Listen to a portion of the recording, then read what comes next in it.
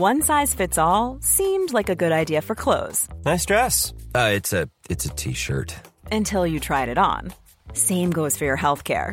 That's why United Healthcare offers a variety of flexible, budget-friendly coverage for medical, vision, dental, and more. So whether you're between jobs, coming off a parent's plan, or even missed open enrollment, you can find the plan that fits you best. Find out more about United Healthcare coverage at uh1.com. That's uh1.com. Ryan Reynolds here from Mint Mobile. With the price of just about everything going up during inflation, we thought we'd bring our prices down. So to help us, we brought in a reverse auctioneer, which is apparently a thing. Mint Mobile Unlimited Premium Wireless. How to get 30, 30, bit to get 30, bit to get 20, 20, 20, bit to get 20, 20, bit to get 15, 15, 15, 15, just $15 a month? Sold! Give it a try at mintmobile.com/switch. $45 up front for 3 months plus taxes and fees. Promo rate for new customers for limited time. Unlimited more than 40 gigabytes per month. Slows full terms at mintmobile.com. Across the UK, online, on DAB, and on your smart speaker. The Independent Republic of Mike Graham on Talk Radio. Good morning and welcome to the Independent Republic of Mike Graham right here on Talk Radio. Here we are, ladies and gentlemen, at the end of another tumultuous week in the wacky world of coronaphobia and consternation. The disease, we are told, has not gone away. The infection rates, we are told, are on the rise. And we need to lock down the northeast of England in order to save Christmas, apparently. Meanwhile, keep your eyes on Newcastle's big market at 10 p.m. tonight when everyone is told to go home. Let's see how that goes. You know, that's the place I always go to take pictures of young women wearing boob tubes and very short skirts in the middle of very, very minus freezing cold weather. And they don't look like people that will go home quietly, to be honest. And if they get approached by COVID marshals at 10 p.m. tonight, don't be at all surprised if Her Majesty's Constabulary get called in, because there's a bit of a row and a bit of a rumpus and a bit of a ruckus going on. Amidst all the talk of potential second lockdowns, we will bring you instead, right here on the Independent Republic, an oasis of calm amongst the panic, because there's no point in panicking, guys. I don't think there will be a second lockdown. I just think they keep warning that they might think about doing one, because that's all they've got left, really. The weekend, of course, is upon us, and there are plenty of reasons to celebrate that we live in a civilised, modern, forward-thinking country that is about to leave the European Union and sail off happily into the sunset. What's that you say? Hang on a minute. What can you see? What's that on the horizon? Oh look, it's another boatload of illegal migrants. This week Nigel Farage made a visit to the Napier Barracks, the place we highlighted the other day as the new home destination in Folkestone for 400 illegal migrants who are now claiming asylum in this country after entering it without permission. We'll be catching up with Benjamin Loughnane from Migration Watch on what appears to be new policy from the Home Office, and we'll be finding out why yet another deportation flight was stopped from returning 18 migrants to Spain last night. We'll be talking to Nigel Farage in the near future about all of this. He put out another video yesterday having visited the site of the Napier Barracks, which is high above the sea and the English Channel there in Folkestone. It also happens to be home to one of the Gurkha regiments as well. Fascinating piece of video. Of course, we had one of the local councillors on the other day saying, nobody told us this was happening. It's all happening on Monday. We're not really sure what it all means. Coming up later on, we'll be finding out just why this government is so obsessed with testing, as if it is some kind of golden ticket. I heard Lawrence Gurlis this morning, one of our very good friendly doctors on Talk Radio, saying that, you know, testing is not the answer, basically. If they can't get it right, there's no point in continually telling people to go and get tested and then telling them not to get tested and then telling them to get tested again if they've got symptoms. Plus, we'll get the latest on the travel front, as Thailand has now become a safe destination. And we'll be joined by Olivia Utley, the Sun's leader writer, with her take on the big stories of the week. 0344 499 1000 is the number to call us on, of course. And because it's Friday, it's time for another sparkling edition of the Perrior Awards, an homage to my brilliance in broadcasting. You're listening to me, Mike Graham, right here on the fastest growing radio station on the planet. It is, of course, Talk Radio. Mid-morning with Mike Graham. Talk Radio. So earlier this week, we've had a couple of conversations already about what's been going on down in Folkestone, because we got the word through that there had been a move to put asylum seekers who more or less at the moment are being put up exclusively in hotels up and down the country moving them into army barracks. Now, it seems very clear to me that army barracks are now the new policy for the Home Office. What we don't know yet is whether the Home Office has actually given Serco, the company which is currently looking after all these asylum seekers, whether Serco is involved in this or whether it's a Home Office operation and a Ministry of Defence operation. What we know from Nigel Farage's video that went out last night is that basically the land on which the Napier barracks sit is part of a very large army parcel of land. Some of it's been sold off for houses in the area. Some of it is about to be sold off. Parts of it are still occupied by the army, including a section of the barracks which are run by the Gurkha regiment and where Gurkhas still stay. However,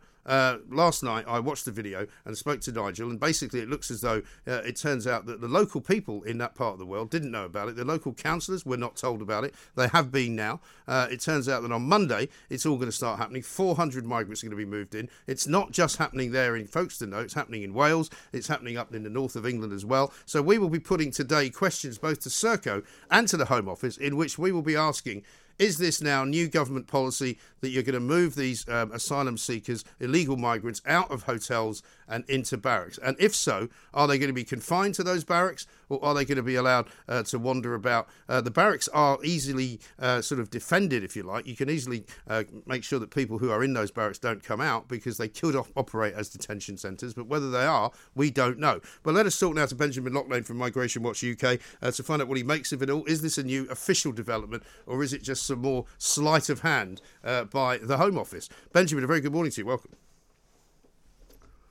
Morning. Thank you very much indeed for joining us. It seems to me that this is another kind of development in this story, which, again, we all have to sort of discover by stealth more than by information, by any kind of press release, by any kind of instruction from the Home Office. It seems as though, basically Nigel Farage has to uncover all of this stuff as it's happening.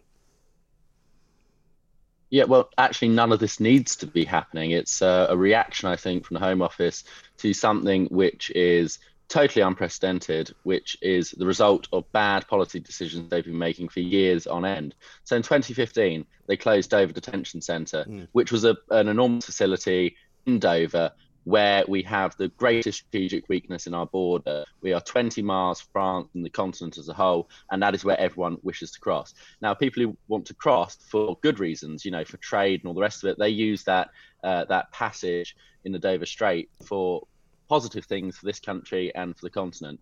But those who also wish to break our law and come here and abuse our asylum system use it just as much. So getting rid of Dover Detention Centre has created a vacuum wherein people are now put in hotels and army barracks, not because the government have thought this through and it's because a policy they've decided is a good and positive thing, but because they're absolutely panicking, saying, what do we do with all of these people? We've got this migrant crisis. Thousands of people are coming in. Where do we put them? Yeah. And they just need to find whatever building is suitable. So during COVID, it was hotels, because no one was staying in hotels and they were all closed. So, okay, that's convenient. We've got thousands of people coming in during lockdown who, by the way, are breaking all of the social distancing laws under the sun to be in those dinghies. But that doesn't matter, because they're a special class of people who the law doesn't apply to, according to this government. But if you gather in a park and have a picnic with your friends, oh yeah, then you're going to get fined. Then you're going to get the full weight of the law crashing down on you. But they go, okay, all of these hotels are closed. All of them are, sitting there waiting. We'll put them there. But then we exit lockdown. Hotels begin to reopen. They go, oh no, now what do we do? Oh, great, we've got an empty army barracks. And it is like musical chairs. Yeah. People are being moved from one place to another. And eventually, we're going to run out of places to put them. And then what happens? We have thousands of people who come in. And then what do we do? Well, that's the point. I mean, I'm looking at another story in the papers today about a second flight that was due to leave this country for Spain last night, which was stopped for the second time, but it only had 18 migrants on it who were going to be sent back to Spain through an agreement already made with Spain, stopped by these kind of, ambulance-chasing human rights lawyers who said, there's a bit of a worry that they might become homeless on the streets of Spain. Well, I'm sorry, that's not really our problem, is it?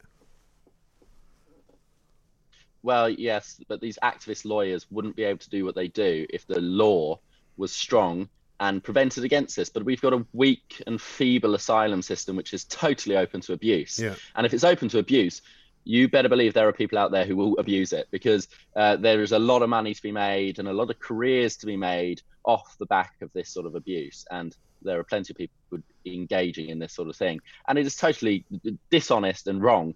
But unless the government cracks down on it, then what do you expect? No, exactly right. It will continue to happen. And when you look at the numbers game, Benjamin, what we do know is that there are hundreds of people coming in on a daily basis. The best we can do is try and deport 18, and we can't even manage to do that. Well, yes, the human traffickers are clearly better at moving people than we are. We can't get more people out of the country than they can bring in an hour. I mean, the sheer scale of their operation is, it puts the government to shame, really, because they are far more sophisticated and capable and competent and willing than our government, which is weak and incompetent and feeble and has absolutely no political will whatsoever to do anything about this total crisis and scandal. But it's not just the government, it's also the opposition. I mean, if you're Keir Starmer, you're Keir Starmer, Sir Conrad Keir Starmer. Now you're starting to really trying to hurt me now, Benjamin. Is that what you're trying to do? You're leaning over the dispatch box and you have Boris Johnson in your sights. Why would you not pinion him on this? Why would you not point out the fact that he's totally failing to actually do anything to run the country properly? But I presume the reason he's not offering any opposition is because he agrees with Boris, because they have the same policies. They have the exact same approach. And if we had a Labour government, we would have the exact same thing going on. So why did people vote for a strong majority for a Conservative Party, which has Labour policies?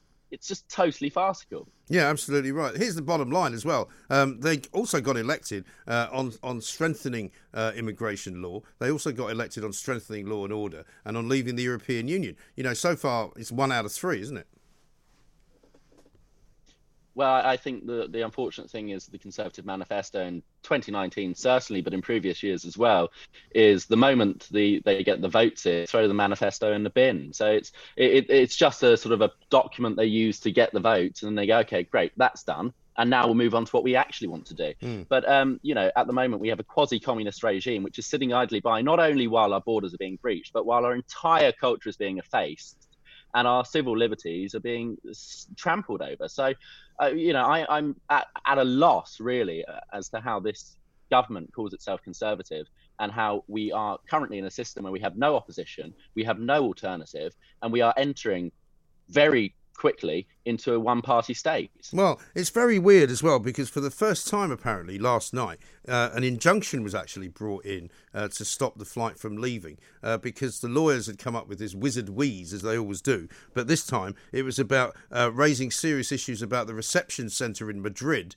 And until such time as that could be sort of investigated, the flight cannot take off. So that'll give these guys about another 6 months probably to hang about in Britain, God knows where, while we can't get rid of them.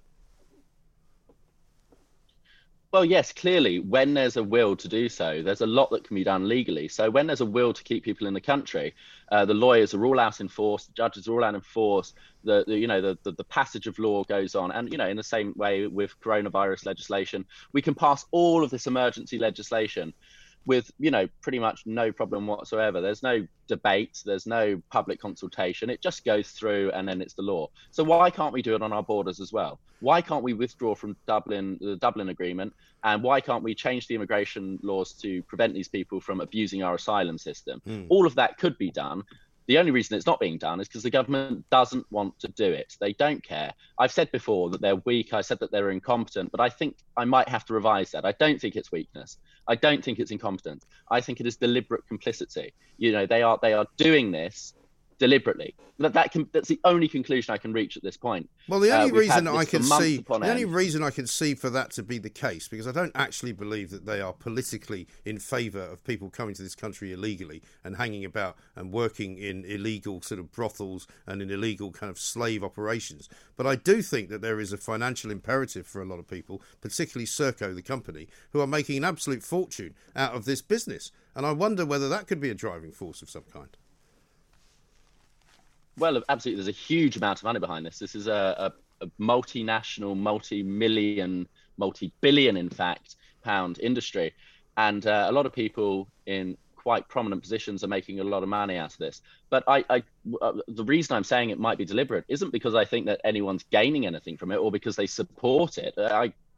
I don't know what they would gain from it. I think it's a total scandal, and there is absolutely nothing in it which is redeemable, and no reason why anyone should support it. But why then are they not doing anything about it? They have an 80-seat majority. They're in a position of power, and they could very easily pass emergency legislation, as they have been doing so for coronavirus, and as the lawyers have been doing to keep people here. So what's going on? Why are the government not acting? Maybe it's incompetence, but I think at this point you can't say that it's incompetence, because they're so competently doing a number of other things. It's actually a very good point, because you know what they could be doing. Actually, they could use the coronavirus legislation that they've now got in place and the permissions that they've got in place to do something about the migrants without even having to refer to Parliament in the same way as you've just described. Well, exactly. I mean, we've got all of this stuff that's been rushed through, which curtails ordinary people's civil liberties. Why not use that against people who are not only ordinary people, but in the country illegally in the first place? I mean, a lot of people made the joke about the dinghies. There's definitely more than 6 people in the dinghy coming over, so they're already breaking that law, apart from all of the other laws they break coming into the country. But there's a very serious point there. These people are clearly a threat to public health. You come in from the continent, from the Calais camp, which the Guardian reported back in April. They predicted more than half the people in that camp would have coronavirus. Well, if all of these people are coming in and they might have coronavirus, then why can't the government use those powers that they've given themselves over the past couple of months? Why can't they use those powers to get rid of these people without even referring to immigration law? Yeah, well, indeed. And we've also had many instances now of conversations about, with yourself and with Nigel Farage as well, about, how the Australians managed to win over the illegal migrants that were coming to Australia and how they stopped them from coming. And we haven't even attempted to do that, it would seem. Well, no, I think one of the major issues is that we don't have a proper opposition. Fundamentally, the government are totally complacent. They know that whatever happens, they're not going to get dislodged from their current position, because you have Keir Starmer over the dispatch box, who is effectively a paper tiger. He might talk a good game, but can you name one thing he said? Has he got one single memorable quote? No. Has he ever done anything of note? No, never. So the government know that they're in a position where they will never, ever be out of power, because people will continue to vote for them, no matter what they do, no matter how much they fail, no matter how much they ignore the will of the people. We are sleepwalking into tyranny with this one-state system, which is emerging from the total lack of opposition. What we need at the next election is a real opposition party. We need someone to step up. Maybe it could be Nigel, if he would like to do it, but maybe it could be someone else. But we need something proper on the ballot so that people can oppose the government when they fail, so that they can be held to account, and so that they have a bit of fire on their tail to actually do the things that are necessary. But at the moment, they are sitting there complacent in Parliament and in Cabinet and in Number 10, thinking, oh, well, what should we do today? Should we pass some more emergency legislation around coronavirus? Or should we ban 7 people from meeting at a barbecue? Rather than actually going, oh, maybe we should secure the borders. Maybe we should do all of the basic things that the government should do. Well, it makes a bit of a mockery, it makes a bit of a mockery, doesn't it, Benjamin, of having any kind of COVID lockdown of any kind. If people are coming here from a country from which you're supposed to quarantine because they've got such a high rate of coronavirus, even if it was only that would be something. Well, one of my friends just came back from Normandy, and I was saying to him, he was moaning and bewailing this 2-week lockdown. He has to stay at home. And I said, well, you should have just jumped in a dinghy, and then you would have been exempt from it. They probably would have. But and you wouldn't be sitting at home. You'd be sitting in a 4-star hotel, and you'd be, and you wouldn't have to worry about paying for the dentist, because you get that for free, and you get your phone bill paid. I mean, why did you bother flying? Yeah, I know. It's really quite remarkable. And I mean, we're laughing about it because it is so ludicrous and it is so ridiculous. But yet, as I was saying to Lewis MacLeod yesterday, who's going to be on the new Spinning Image, it's hard to imagine satirising the kind of satire that is currently going on for real. Yeah, I think at this point it's laugh or cry. It's so bad that you have to laugh, because otherwise you'd just be despairing at all times. The government is totally weak, and there is absolutely nothing being done to and it's a basic thing, the border. It's a basic responsibility of government, making sure that the borders are secure. Yeah. And we've managed it for 1,000 years. We kept out Napoleon, we kept out the Spanish Armada, we even kept out Hitler in the 1940s. So why can't we keep out a few people in a rubber dinghy? I know, because there's no will to do so. It seems hard to believe. Benjamin, great to talk to you once again. Thank you very much indeed, Benjamin Lockbane. Have a great weekend. Notwithstanding the despair with which you refer, Migration Watch UK is his organisation. It is in fact the case that the Napier Barracks was originally built to actually keep an eye on the English Channel, to look for a Napoleonic invasion. That's what it was there to do. And now it's housing people who have come here without fear or favour, knowing that they'll be able to get all sorts of help, all sorts of assistance. They may even get to live here permanently, despite the fact that they are not actually asylum seekers under the rules set down by the United Nations. It seems remarkable this story is still something that we have to talk about week in, week out on this show. Hardly anybody else will talk about it because it's not thought to be the right thing to do. Well, it is the right thing to do. We are supposed to be 2 weeks away from another lockdown, and yet there are people coming here from France, which is a country from which you and I would have to quarantine yourselves from, but they don't, it seems. They don't get tested for COVID. We get told they might get tested for COVID, but we can't get any straight answers out of Serco, can't get any straight answers out of the Home Office. We will be attempting to get those for you today. Mid-morning with Mike Graham. Talk Radio. Now, I'm delighted to say we're now joined by Olivia Utley. Olivia, very good morning to you. Hello. Thank you very much indeed. Now, your job is to sort of gauge the heartbeat of the nation, I suppose, and to write leaders in the Sun, which are kind of, this is what we think, and this is what we think you think. So it's always going to be an interesting, we're going to try and do this on a regular basis, that we try and sort of take the temperature, I suppose, of the nation as you guys see it in the Sun, which is in this very building just down below us, I think. So tell us, track and trace has been a big story this week. I mean, I assume you've been tracking and tracing it all over the country, but even as we speak, we're going to talk to a doctor in this hour, and I'm going to put to him an idea that one doctor this morning said to Julie Hartley-Brewer. This whole kind of obsession with testing has really got us into a right old mess, hasn't it? Well, yeah, I mean, it's made everyone think that we've obviously increased tests, and that means that cases have gone up, right. And like gone up isn't really the right word for it, because the tests just mean that obviously more people are getting tested positive for it. But, you know, if we're going to say that there is a crisis on and that we need it to be tackled, then obviously the way of sorting it is with tracking and testing it as soon as someone's got it, then they isolate, instead of having to isolate the whole country all the time. But the government just over and over again seems to have failed to have got something set up properly. So for ages they were going on and on about that app, which never really came to anything. This is the app that started off in the Isle of Wight and then sort of disappeared somewhere in the Solent, right? Completely Somebody disappeared. threw it off the ferry and just went, this isn't working. It was They decided to get the NHS making an app instead of Apple and Google were offering to make it, but instead of getting Apple and Google to make it, they got the guys who do the IT stuff at the NHS. Yeah, great idea. These are the people idea. that can't actually run the NHS, never mind run an actual piece of technology. But the other thing, right, is they're telling us there's going to be another app now, isn't there, in a couple of weeks' time? I mean, I haven't heard much about that this week, so I don't know whether that's been put on the back burner again.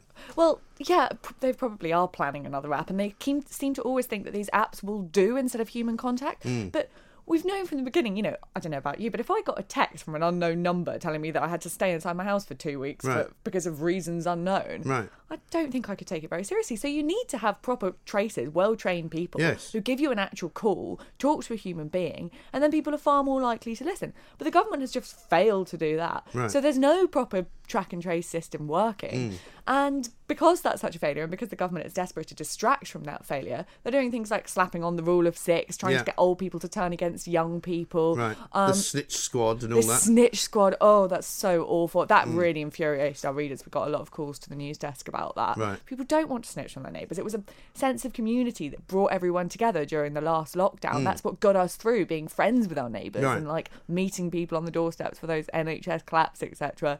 That was great, community spirit. And now we're being asked to turn right on those people. And I always wonder when I watch, because Kit Malthouse was the first one to sort of break cover on the snitching thing, because he was asked, well, would you call the police on your neighbours if they had a party of 7 in the garden? And he's like, well, of course I would. And I always wonder whether they had a session before he went in to do the interview with his special advisor, and they kind of, war gamed the whole idea of what questions might you be asked. Because I don't think they did on this one, right? No. Because you'd think that would be one of the first questions you would say, well, this is probably what they'll ask you. Would you snitch on your neighbour? What are you going to say? Right? And he could have prepared something a bit cleverer, but then Priti Patel said the same thing. I know. And you think, really, would they? I mean...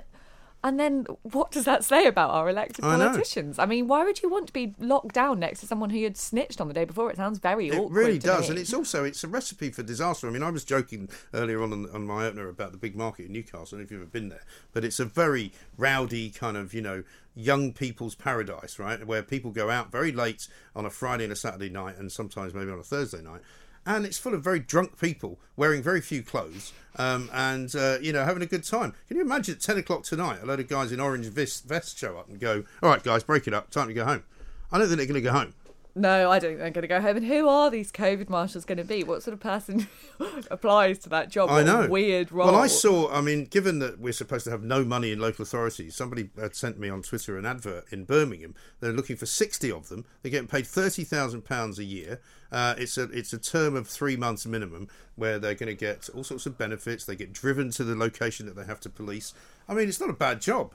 Where's the money coming from? But, if you're going to spend that much money on people to deal with COVID, then get them tracing, get them calling people who've traced the disease and actually find out what's wrong. Don't just extra policemen there to... And also, again, a recipe for disaster, because people are not going to take kindly to being told what to do, where to go, which direction to walk in, how many people they can stand next to. But I've been hearing tales from all sorts of parts of the country where restaurants are cancelling bookings. They're saying, look, we know that you could come as 2 groups of 5, but, we're being told we're going to get harassed, we're going to get punished. They're going to be sending COVID marshals into restaurants. I said, well, what's to stop me going into a restaurant with, say, 4 friends, sitting down, and then talking to the table next to me, even though I don't actually know them? It's called socialising, which some people have forgotten clearly how to do. What are they going to do? Come in and accuse me of knowing them? And that way, then I have to be handed a £100 ticket for knowing somebody on the next table. I think COVID marshals are just going to turn out to be a bit of a joke. I mean, we spoke to a track and trace guy last week who rang in to explain how difficult his job was, because he basically said, we're only allowed to ring people. We're not allowed to leave a number for them to call us back. So that means that if they don't answer the phone, which a lot of people won't do if they don't know the number, then we never speak to them. And we try about 20 times, and if we don't get anywhere, we just give up. Simple as that. And I said to him, what happens, say, for example, if you have a flat share and you find somebody in your flat has got COVID-19, they have to self-isolate. Does everybody else have to? And he didn't know the answer. And then where does it go from there? And if you've been at work during the day and then your flatmate's isolating, do your workmates have to isolate? And do the people who they've seen during the day have to isolate? No one really knows the answers to these things. So why isn't money and time being injected into that rather than into policing Newcastle City Centre? And it brings it all back to this idea that we must get tested, just get tested, but no, don't get tested yet because we haven't got enough tests. So wait for being tested after the teachers have all been tested and the kids have all been tested. And I mean, there's another kind of madness going on there, because some schools are taking it very seriously and sending entire years home because somebody's got it. And in other schools, they're being more sensible and saying, well, only the immediate friends of the kid that's got it should go home. So there don't seem to be any consistency going on. No consistency at all. And yeah, there must be. Sounds like quite a fun time to be at school. I'd imagine the kids are just rubbing up against the person who's been diagnosed with coronavirus, and they can take 2 weeks off. Oh no, my best mate Matt, he's the one who's got it. Oh, I know. But this is the thing. So, are you finding that your Sun readers are kind of all at the end of their tether with this? Yeah, completely. I think really at the start of lockdown, all of our readers were taking it so seriously and so willing to follow all the rules. And now quite a lot of people just see it as completely farcical. And when they can't see the logic in the rules, they don't really see the point in obeying them. Right. And that's the sort of spirit that we've been picking up on. And we really get the impression that, I mean, it's very clear that the government's trying to turn the nation on each other. It's blaming people for getting too many tests, so people are looking at their friends and neighbours and thinking... After telling them to get them. But people are looking at their friends and neighbours and being like, oh, are you the one who's hoarding coronavirus tests? Telling us to snitch on people, trying to blame the young so that the old are blaming the young. It's all these different ways that the government have got of trying to get the people to turn on each other rather than on the government. It's not working either. It's not working, and it's very blatant, and people are picking up on it and don't like it and don't want to follow these new new rules. No, it was good to see, just to get off that subject for a moment, that there was a return to the old sort of class warfare going on with the Labour Party, where Angela Rayner... I was a bit disappointed. I was looking forward to Angela Rayner absolutely ripping Boris Johnson to shreds, partly because... not because she's intellectually brilliant or anything like that, but because she's a woman, it put him in a quite awkward position, because no matter how he spoke to her, you'd think that he would be accused of sexism or mansplaining or something like that. But in fact, he appeared to be very confused when he started to speak, because he was kind of like, and he didn't really know sort of how to react Good at imitation. all. And she went a bit easy on him, I think. Yeah, I think she did go a bit easy with it on him, which I don't think anyone was really expecting. As you say, I completely thought she was going to rip him to shreds. Yeah. I thought this whole class thing was hilarious. So this grouse shooting, Yes. that's the way you can get out of it. I was talking about this on Twitter, saying that I was planning a birthday party at the beginning of October. I was planning to have like 30 people round in the patio for drinks. What, if they all bring guns, then that's legal? What an absolutely bizarre rule. But we were saying... game. Yeah, to bring just a pigeon, Something just one. hanging. How much game do you need to have? Yeah. Can we all Right. be shooting one game, one pigeon? Anyway, but the thing was, I think that everyone found that quite funny, and then Labour sort of tried to turn it into a class thing, tried to say it was all about the Tories just allowing And looking after their friends. posh sports. Does she not try and suggest that one of the guys that has grouse shooting at his estate is in fact a Tory party donor or something, or a friend of Boris Johnson? So tried to make it into like he's looking after his mates. Yeah, which I never really think washes. I mean, our take on that in The Sun was, if people cared about class war, then Boris Johnson would not be our Prime Minister, Actually, people quite like toffs on the whole. Yeah. So I don't really think that works. I think Labour tried to turn... The grouse shooting thing obviously came across as completely ridiculous, but that was because it was so illogical, not because of any kind of class problem that the country But of course, had. it's not the So I only think that's illogical played thing. I quite think badly. people are more upset, I would suggest, by Black Lives Matter protests being exempt as well, and also Extinction Rebellion marches being sort of allowed when you can't meet 7 people in a bar. Absolutely.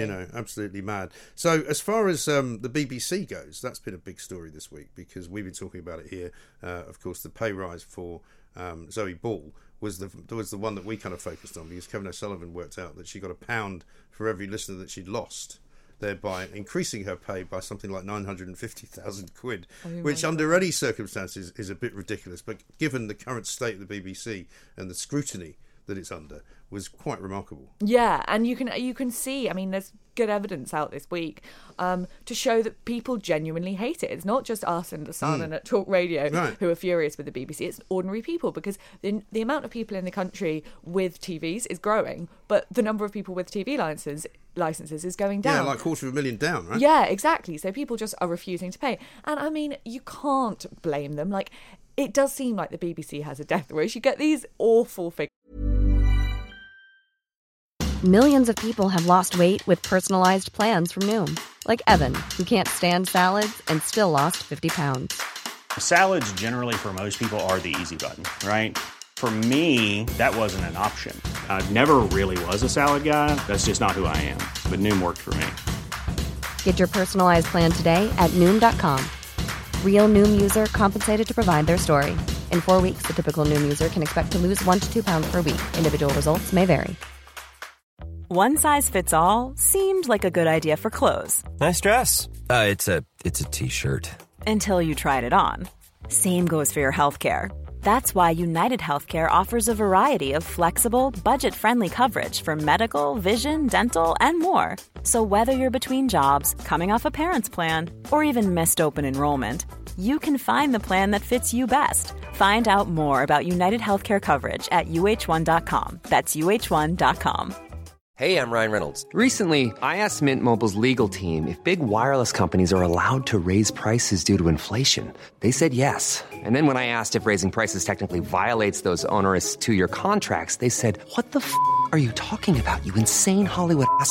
So to recap, we're cutting the price of Mint Unlimited from $30 a month to just $15 a month. Give it a try at mintmobile.com/switch. $45 up front for 3 months plus taxes and fees. Promo rate for new customers for limited time. Unlimited more than 40 gigabytes per month. Slows full terms at mintmobile.com. Coming out. Then a couple of weeks ago, there was this story where they were saying that they had to cut the Victoria Derbyshire show. That was one thing, a popular current affairs show that people quite like, and they had to cut that because they just don't have any money. bleeding hearts, poor ass little tiny violin. Right. And then they've got a correspondent for gender and identity writing some ridiculous thing about a podcast in Russia which no one has ever listened to. And you think, well, you didn't have to cut the Victoria Derbyshire show. Well, I mean, this is the thing. I mean, I don't hold any brief particularly for Victoria Derbyshire, but it seemed a bit unfair that she was the one person they singled out and just decided to go, right, that's it, you're off. And of course she's not off, because nobody ever gets fired from the BBC. She's still doing the news. Yeah. Every time I look up to Victoria Derbyshire's on, it's like that woman who got fired or supposedly quit in China, who nobody had ever heard of, who's now on BBC World Service every single day as its main presenter. She's never done more work for the BBC since she got fired. Yeah, exactly. It really is very weird. And then there was the whole Sue Barker question of sport thing as well, which came on top of it, which everybody then got very worked up about. Yeah, and obviously it's also all come off the back of this Rule Britannia, should we have the lyrics for Land of Hope and Glory. I think that Tim Davie, the new director of the BBC, is definitely making the right noises. It's going to come down to whether he's just doing it because he wants to keep the licence fee and to keep Tory MPs happy, whether he reinstated Land of Hope and Glory, or whether he genuinely means what he says and is going to... He was talking about cutting it down to size, that he was saying that they're spread too thinly, that they should be doing a lot less. And it's true. I mean, why are they making programmes that Talk Radio could be making, for example? It's just treading on the toes of competitive. Well, I've said this for many a year, that they're sort of their local radio stations, which a lot of people think are to provide a good service. I'm not one of them, I'm afraid. But they basically make it impossible for any commercial operation to make any money whatsoever in a place where, for example, you've got BBC Surrey, you've got BBC Kent, and you've got BBC Sussex. 3 stations covering a very, very small area, all with different and exclusive presenters.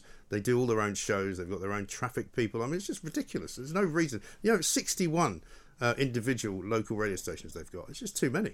Absolutely. And the other thing is podcasts. Podcast is one thing where it's very easy to get into media because it's not very expensive to make your own podcast. And, tiny little podcasters who've just got a bit of a way about them and are good at it, the small guys, make very successful podcasts. Yeah. But then the BBC comes in and just does the same thing and gets Peter Crouch doing everybody up. And just soaks everybody up. And I was listening to Radio 4 one night a few months ago, and they were talking about this new podcast they were launching, which was aimed at, get this, 20-somethings in India.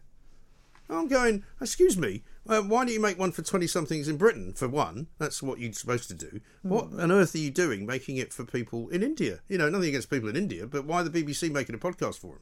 Absolutely. Well, it's his obsession with chasing the young, who on the whole don't really listen to linear radio or linear TV anyway. No. They're all on YouTube. Right. So it's a wild goose chase anyway. Well, I mean, our online numbers are growing massively because an awful lot of people like the idea of watching us on YouTube. They like the idea of listening to us on their phone, on an app. And they like the idea of listening online when they're at work.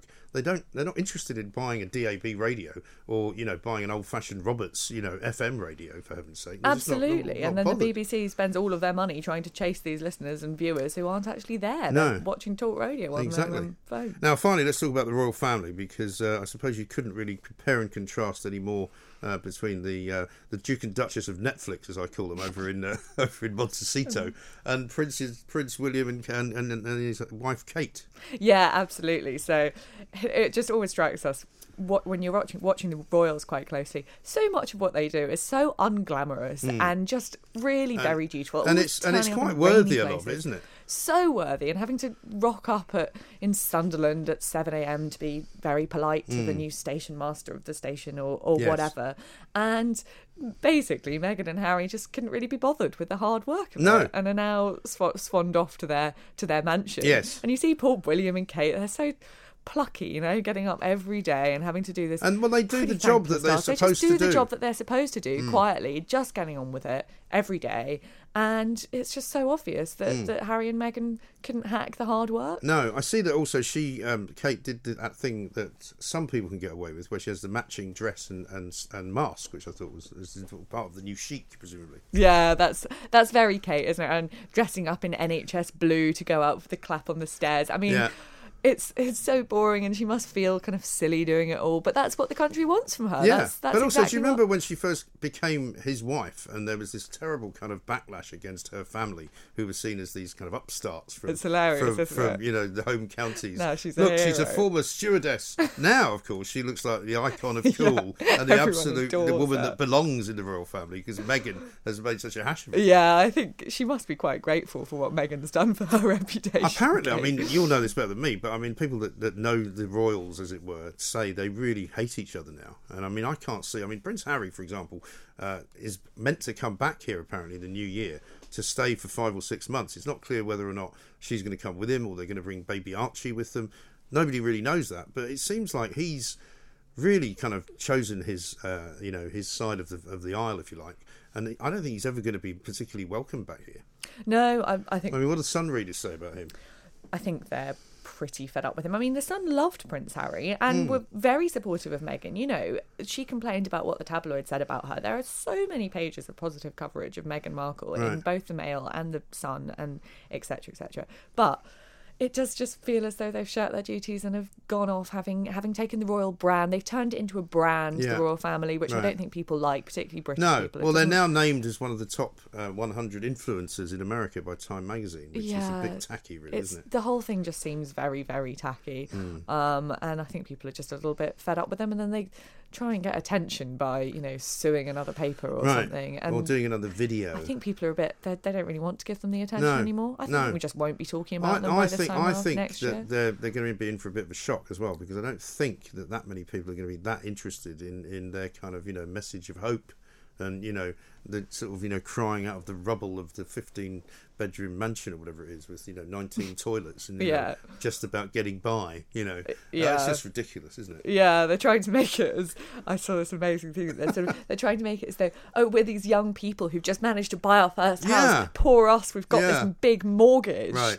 And Harry, at the age of 35, attempting to be financially independent. He's got like 30 million in the bank. To get a little round of applause. Yeah, well done, Harry. Yeah, you know, most of us Good had job. to do it when we were quite a lot younger than that, to be honest. But there we are. Olivia Utley, Deputy Leader Writer at The Sun. Thank you very much indeed. We'll see you, hopefully, same time next week.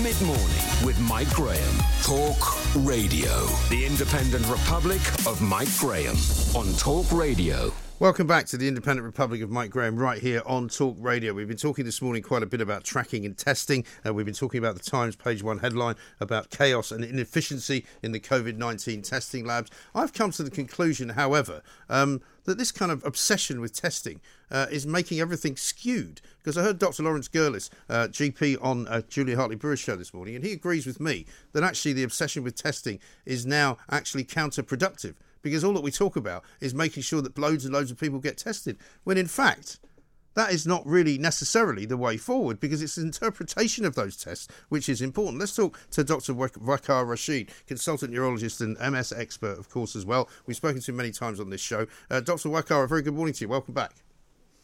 Thank you, Mike. Thanks for having me. Not at all. I'm not saying, obviously, that people shouldn't be tested, but what I am saying is that the government seems to have been obsessed with testing ever since kind of day one. You know, when we didn't have enough testing, that was a problem. Then they assured us they were going to get to a particular number of tests every day, and there were arguments about whether they were doing that, whether it was capacity. You know, we seem to be being sort of hoodwinked into believing that this sideshow is more important maybe than the actual infection rate and the danger. Yeah, I think it is a sideshow in a lot of ways. I think we've lost sight of what the purpose of testing is, and it's to see if you've got the infection or not. Well, exactly. And also, if you have got it, how dangerous it is, what level of infection you have, and exactly how infectious you are, I suppose. And we don't get that information from the test. No. So, you know, you could, if we got that information, if you've got an indication about your infectivity, then that would be really helpful. But we don't. What we get is an indication of if you have evidence of the virus, and it could be active or not. We don't know that. And so clearly, if you haven't got symptoms, it's not a very useful test. Now, if you've got symptoms in keeping with COVID, then having a positive test is very helpful, because then you know you need to isolate and people around you, your close contacts, we need to isolate. But otherwise, we've completely lost sight of why we're testing, and we're testing for testing's sake. Yes, exactly right. And sort of telling everybody to go and get a test if they wanted to was clearly an error by the government, because they created their own shortage, if you like. And yet we keep hearing other, sort of contrary stories, which is that there are certain testing centres which are lying empty because nobody's going to them. And I'm told now there's a slight problem with the actual app itself, or with the postcode entering into an online sort of quiz, where basically you're being sent to the wrong place. There's clearly something wrong about the way that the testing appointments are being made. Yeah, I mean, it shows how it's very difficult to do these national things, and it's obviously had to grow very quickly. But I would say, they've obviously been given a mandate to say, let's test as many people as possible, let's get it up and running as quickly as possible, so that inevitably problems occur in that situation. But again, going back to the original point, what is the purpose of it? And do you actually need to do this? The testing is really most important in hospital and care sectors for people who have got highly suggestive symptoms. Yeah. Otherwise, the point of it becomes really lost. Yes. Well, I mean, I read a report over the weekend, I think, in which it said that something like between 70 and 80% of those who have coronavirus show no symptoms whatsoever. So presumably there's loads of people walking around who don't get tested because they don't think they need to, but they could be infecting loads of people anyway. Well, I think this is the issue that was happening in the actual peak infections, hospital infections, March, April time, was, there was no community testing done then, because, the testing capacity wasn't as great. And also, we had our hands well and truly full in the hospitals. And so that's when testing was done. And, people, if they had suggestive symptoms in the community, were just assumed to have COVID. They weren't tested to prove it. And obviously people who didn't have symptoms wouldn't get anywhere near a test. So the testing strategy has completely changed over recent months, and that's why I see this a lot, and I hear it a lot. People attempting to extrapolate back to numbers from March, April, May, and it's completely invalid. Yeah. What you're doing now is totally different to what was done before, so you can't compare back. And so the level of positive testing now is completely incomparable to the levels, several months ago. The assumption would be that had we been testing to the degree we are now, we would see many thousand times more positive tests when we were actually in the peak infection in March, April time. And the correlate to that is obviously in terms of the hospital admissions at the time. No, quite.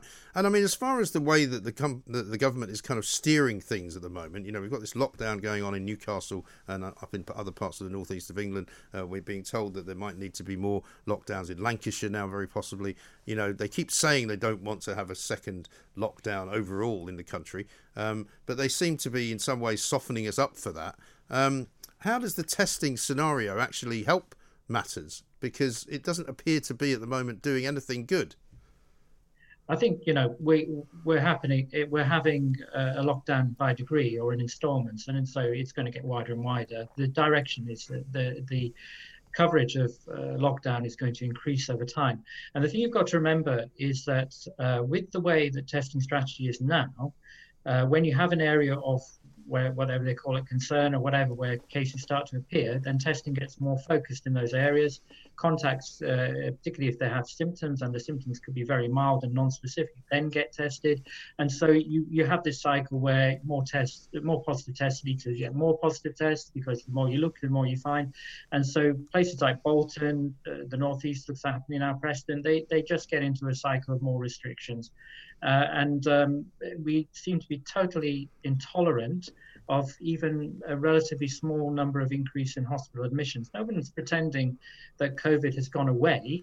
It's there, it's still there, it's real, it is a potential threat to us. But you have to have a degree of proportionality as to at what level it is appropriate to have very significant restrictions placed on people, which are actually harmful. There seems to be no acknowledgement from what I've heard as to these measures actually harming the population because of making other medical conditions worse. It seems to be an easy option, the way it's portrayed, or it just has some economic effects, but that's not true. It has health effects as well.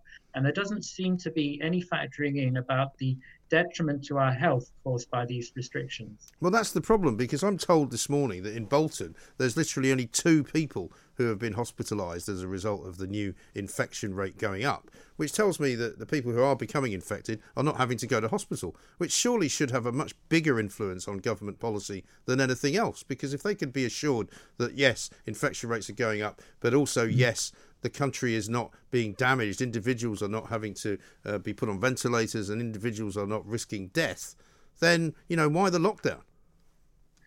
So I think the latest figures that I've seen, I think the figure that the 2 is based on was on the 3rd of September. So we need to see when we get more up-to-date figures. But I think we've got to, and I've said this on Twitter as well, we've got to be grown up about this, and we've got to accept, no one's saying COVID's gone, it's still there, and it will make some form of resurgence, as all winter viruses do, as the weather changes and so on. So we've got to be grown up and expect these fluctuations, and there may be additionally new admissions that go up. But what is the point that you say we have to then impose restrictions across the whole of population, which actually cause harm? And I think the threshold is way too low. If I give you an example, and Professor Carl Hennigan said this in his evidence, I think, for the Select Committee yesterday, the normal level one would declare a crisis or epidemic or further action necessary in terms of respiratory viruses is a rate of about 400 per 100,000. At the moment, the areas that we're talking about, Bolton and Preston and so on, it's about 50 to 100 per 100, well below the usual threshold that is set for normal respiratory viruses. The other problem, of course, Waqar, is that if there was to be, say, a lockdown, which they've suggested would be for 2 weeks, all that would really do would be to put everything on hold for a while, and then as soon as we lifted it again, then we'd be back to where we are now, wouldn't we? So there's a very clear pattern, and this happened in March, and it's going to happen again. The only thing that has really definitively, in my opinion, caused a drop in COVID infections, significant infections in hospital, has been the seasonal change, and the susceptible population, it running through the susceptible population, sadly with very serious consequences, extremely serious consequences. The actions that were taken, the measures, apart from hand washing and sensible isolation of people who could have the illness, the evidence gets very, very tenuous. And so what we're going to happen, we've got the rule of 6 now. Already you can see that the government are preparing us for the fact that this may not work by saying about this whatever they call it, circuit breaker, or whatever they call it. So they're already preparing the ground that these measures are not going to work. And that's because they don't work. Because what they do is they try at best to suppress artificially. And I think we're living in a time, I think, of incredible, how should I put this, unrealistic expectations of what medical science can do. We are not able, with doing rules of 6, to tell a virus to go away. A virus will do what it wants to do if it finds susceptible hosts, and we've got to then try and protect people as much as we can to avoid the terrible deaths that occurred again, which occurred in March and April, and that's where the focus must be.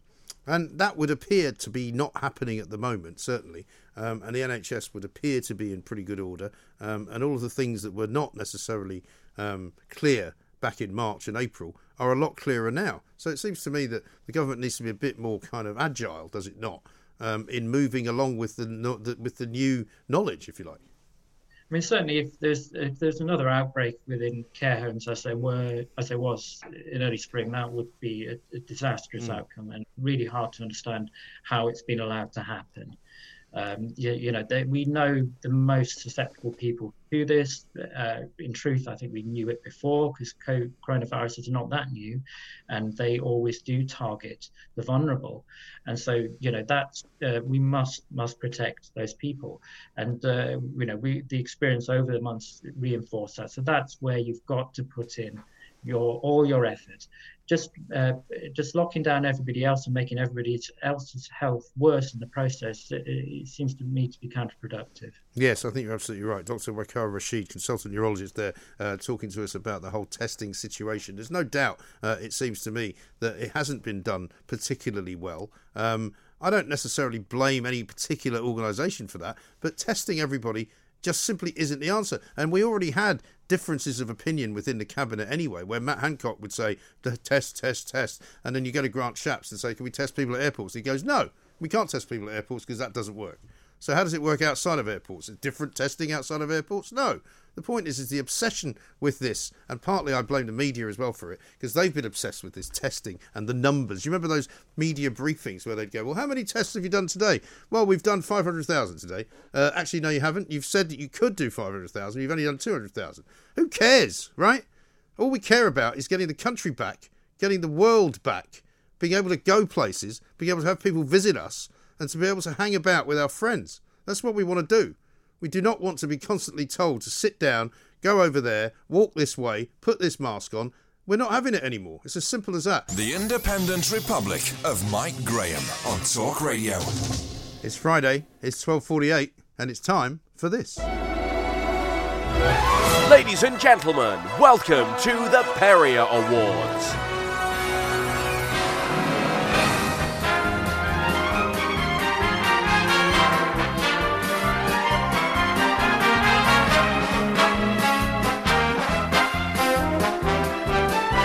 Seeing full compliance in the back room, I'm afraid.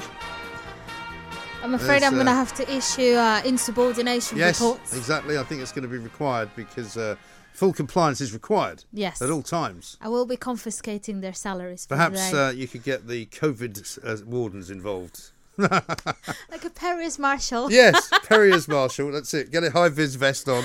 Oh, amazing. But welcome to the Independent Republic. Good afternoon and welcome, everyone. Marta Malagon is here, in case you didn't know. Yes. You should be watching as well. You should be watching, definitely, on YouTube or Twitter or Facebook. Definitely. Wherever you prefer. Wherever you prefer. We've got so many choices. Yes. Good afternoon and welcome to the Perrior Awards. For the new listeners, which I know we've got many this We have week, many. This is where we'll look back over the past week of the so-called Independent Republic of Mike Graham on Talk Radio and choose our favourite moments. And tradition says that first Perrior goes to you. Thank you. And it's the classic Meghan impression of the week. Marvellous. For Harry, it's your birthday. You've got a special present for you. It's a signed picture of me, which I'm going to give you alongside another present, which is a box set of suits. Nobody else has got one because nobody else bought one. But you can have mine. Happy birthday, Harry.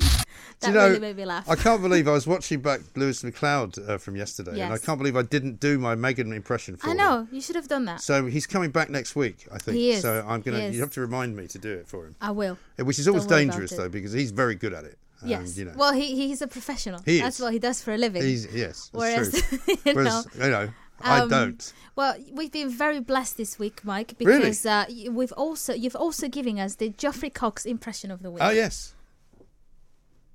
I cannot in all good conscience support Boris Johnson in this law-breaking endeavour. That's quite good, that. It is quite good, yeah. Sounds like you. Well done. Thank you. However, you've just mentioned that Lewis McLeod joined us yesterday, and he delivered a sensational impression of TalkSport's very own Jim White. What about Jim? You can do Jim White probably because he does. He used to do STV. Jim White. Well, that is really something. Let's go to the phone line. That's super duper, marvelous. That's a great. No, sensational. Sensational. I mean, really, that's something else, isn't it? It's great. It's like he's here in the room. I know. I told him yesterday. I don't know whether he's had a chance to listen to it, but goodness. We shall see. We might have to just email him the clip. Yes, you might have to. So he can listen to it. Yes. That's okay. I'll take care of that. Good. And this week's James Larvin Perrior Award for technical problems goes to travel guru Simon Calder.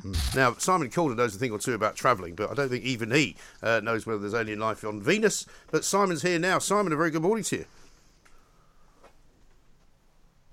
Are you there, Simon? Have we lost him? Has he been kidnapped by aliens? No. I'm definitely here, Mike. Oh, good. Where was he? So he was, Time bless lag. him. No, because you know how he's done this before, that he'll have an earpiece on one ear in which he gets your voice, and then he'll be listening to something else at the same time. Like Grand Chaps or like some travel sort of announcement. Yes. Right. So I think there was some problem with like earpieces. Is this the one where he drank on air as well when he finished the pint? He had a Yes. pint of beer, which I thought was a great addition. You know First time ever. He did tell me before he came on air, he was like, "Oh, it's so good. I've got a pint of beer." And I was like, "No, he must be joking. Surely. Yeah. It's like 10:45 a.m. Yeah. And there it was. So, you know. Well, you know, when you go on holiday, you usually have a drink at the airport, don't you? It could be 7 o'clock in the morning. Listen, #icon. Yeah, the I know. last time I went on holiday, I had Bucks Fizz. Yes. At about 7:20 in the morning. That's permissible, I would say. I had breakfast with it as well. They say champagne is to be drunk in the morning, actually. Well, there you go. It's best for you in the morning, not Well, so there you much go. in the afternoon. The bubbles are not so good. Oh, that's good to So know. it's good in the morning. That's good to know. Yeah. Former Conservative MP and friend of the show, Stuart Jackson, wins a Perrior for the almost accurate saying of the week. There's a saying you'll know, Mike, that revenge is a dish best eaten cold. Yeah. Do you know, I didn't notice that at the time. I know you didn't. Best served cold, Best- Stuart. Heaven's sake. That's okay. Yeah, why would you Welcome. eat revenge? I don't know. I don't Can you think even that's a eat good it? idea. Yeah. Well, I don't think you can. No. If you were going to, you should probably cook it first. Well, oh yeah, Not definitely, cold. definitely. No. Yeah. Well done, Anyway, Stuart. as part of that same conversation you Mm. had with Stuart Jackson, you guys were talking about the idea of Angela Rayner going against Rishi Sunak on PMQs, and you delivered the analogy of the week. Well, she's desperately underwhelming. She Annalise really is. Dodds. She's not. Even Labour figures are saying that she's not landing a glove on Rishi Sunak. It'd be like Real Madrid taking on Woking. Which is very accurate. Yes, I think so. I mean, I kind of want to say as a Barcelona fan, they'd be like, yeah, Woking will destroy them, but no, Yes. they wouldn't. No, unless they hired Lionel Messi for the day. Oh gosh, no, don't even. You get must me be happy started. he didn't go anywhere. Well, actually, I'm not. Really? You because- wanted him to go? If that's what he wants, Yes. because I think next season he's still going to be at Barcelona, but he's just not going to put effort into No. it. He's just going to be like walking along the pitch. Like, Mind you, he's still pretty good when he does that. Yeah, I know. You know, I know. the best thing about him is he doesn't actually move very much, Yeah. and he still Well, does quite a lot. Yeah, no, I know. But, ideally, I just want him to want to stay. Okay. But, Well, hey. we'll see. We'll update you on that one. Yes, definitely. I Throughout won't be the the one. year. I won't be the one updating Throughout you. the season. But there's a reason why I'm not a pundit on Talksport, and this is it. Mm. Professor Carol Sikora joined us earlier in the week Yes. to talk about all things Corona, and he also provided the mystery music of the week. There's nothing to stop 12 groups of 6 picturing up in the same pub. Right. So that's very difficult. No, exactly right. I assume that was a phone ringing. I presume. It's not like Colonel Bob Stewart, who, you remember, denied that it was his phone that was ringing. It was like, well, it's not ours. It's not my phone. Definitely not my phone. It was his landline. Yeah. I can confirm. I know. It was his landline. Another one for you, Mike. Congratulations is the wrong namer of the week. Let's talk to Gabby, who's up in Edinburgh. Hello, Gabby. Hello, it's Dexter, by the way, Mike. Dexter. Who is it? Dexter. Just call me Dexter. Oh, Dexter. Okay. I don't know why it says Gabby then. That's not. Even, that doesn't even sound like it was a mistaken hearing problem. My surname is Gabby, and it's just been. Oh, I see. Sorry, Dexter. So Dexter's good. Mr. Gabby. Mr. Gabby. Yeah. Well, it's the classic. Like Mr. Blobby. It's the classic Good Morning Graham. I know. You've just done it to a guest. I know. And also, Dexter Gabby's quite a name, isn't it? It sounds like a kind of a private eye or something. I don't think it's real. You think he made it up? I think he made really? it up. Because that's too cool a name to have. It's I a very think. cool name to have. It's like yeah. Max Power, Yeah. Or Max Yeah. Headroom. For example. Yeah. On holiday, we had the parrot of the week. Yes. But there are challenges with having them as well. Right. And like any animal, you need to learn how to care for them. Oh, I can hear him. He's talking, isn't he? I mean, he's obviously enjoying the radio conversation. Yeah, absolutely. I'm not. What was he saying? Couldn't make it out. He was speaking Spanish. I'd completely forgotten about the parrot, actually. That's Yeah. great. And also, I think I just said on holiday. I met on Monday. Right. I missed that as well. Yes, I think I'm already on holiday. I need a holiday. There's no doubt about that. Life Perriors for everyone. Yes. Earlier in the week, we spoke to caller Grace in Belfast, who wins a Perrior for the intruder of the week. Are you for real? I know. 3,200 people died here. Did you hear that at the Is that a end? cat? Hello. No, it's someone saying hello. Oh. Can we play that again? Can we play it again? Are you for real? I know. 3,200 people died here. You sure it's not a cat? No, it's someone saying hello. All right. Hello. Hello. Who says hello like that? Oh, it was Dexter. Maybe, I don't know. I'm not here to judge. No, me neither. Talk Radio's political correspondent Charlotte Ivers joined us live from Westminster on Wednesday, and she won a Perrior for the answer of the week. And people can see that you're now standing live on College Green for us down in Westminster, the home of the former tent of common sense. What does it look like? How busy is it? Because the last time I was in Westminster before Parliament reopened, it was like a ghost town. It has been pretty quiet here, to be honest. So there was just a lovely dog that came and started climbing all over our kit. There's a bit of an animal theme going on here today. I think so. Dogs, cats, parrots. So. And finally, yes, the joke of the week was delivered, but the one and only President Donald Trump. I want to say this to the people of the world. As one hockey stick said to the other, let's get the puck out of here. Very good. And that's exactly what we're going to do. Well played. That's all for the Perrior Awards. There'll be more next week. The Perrior Awards on Talk Radio.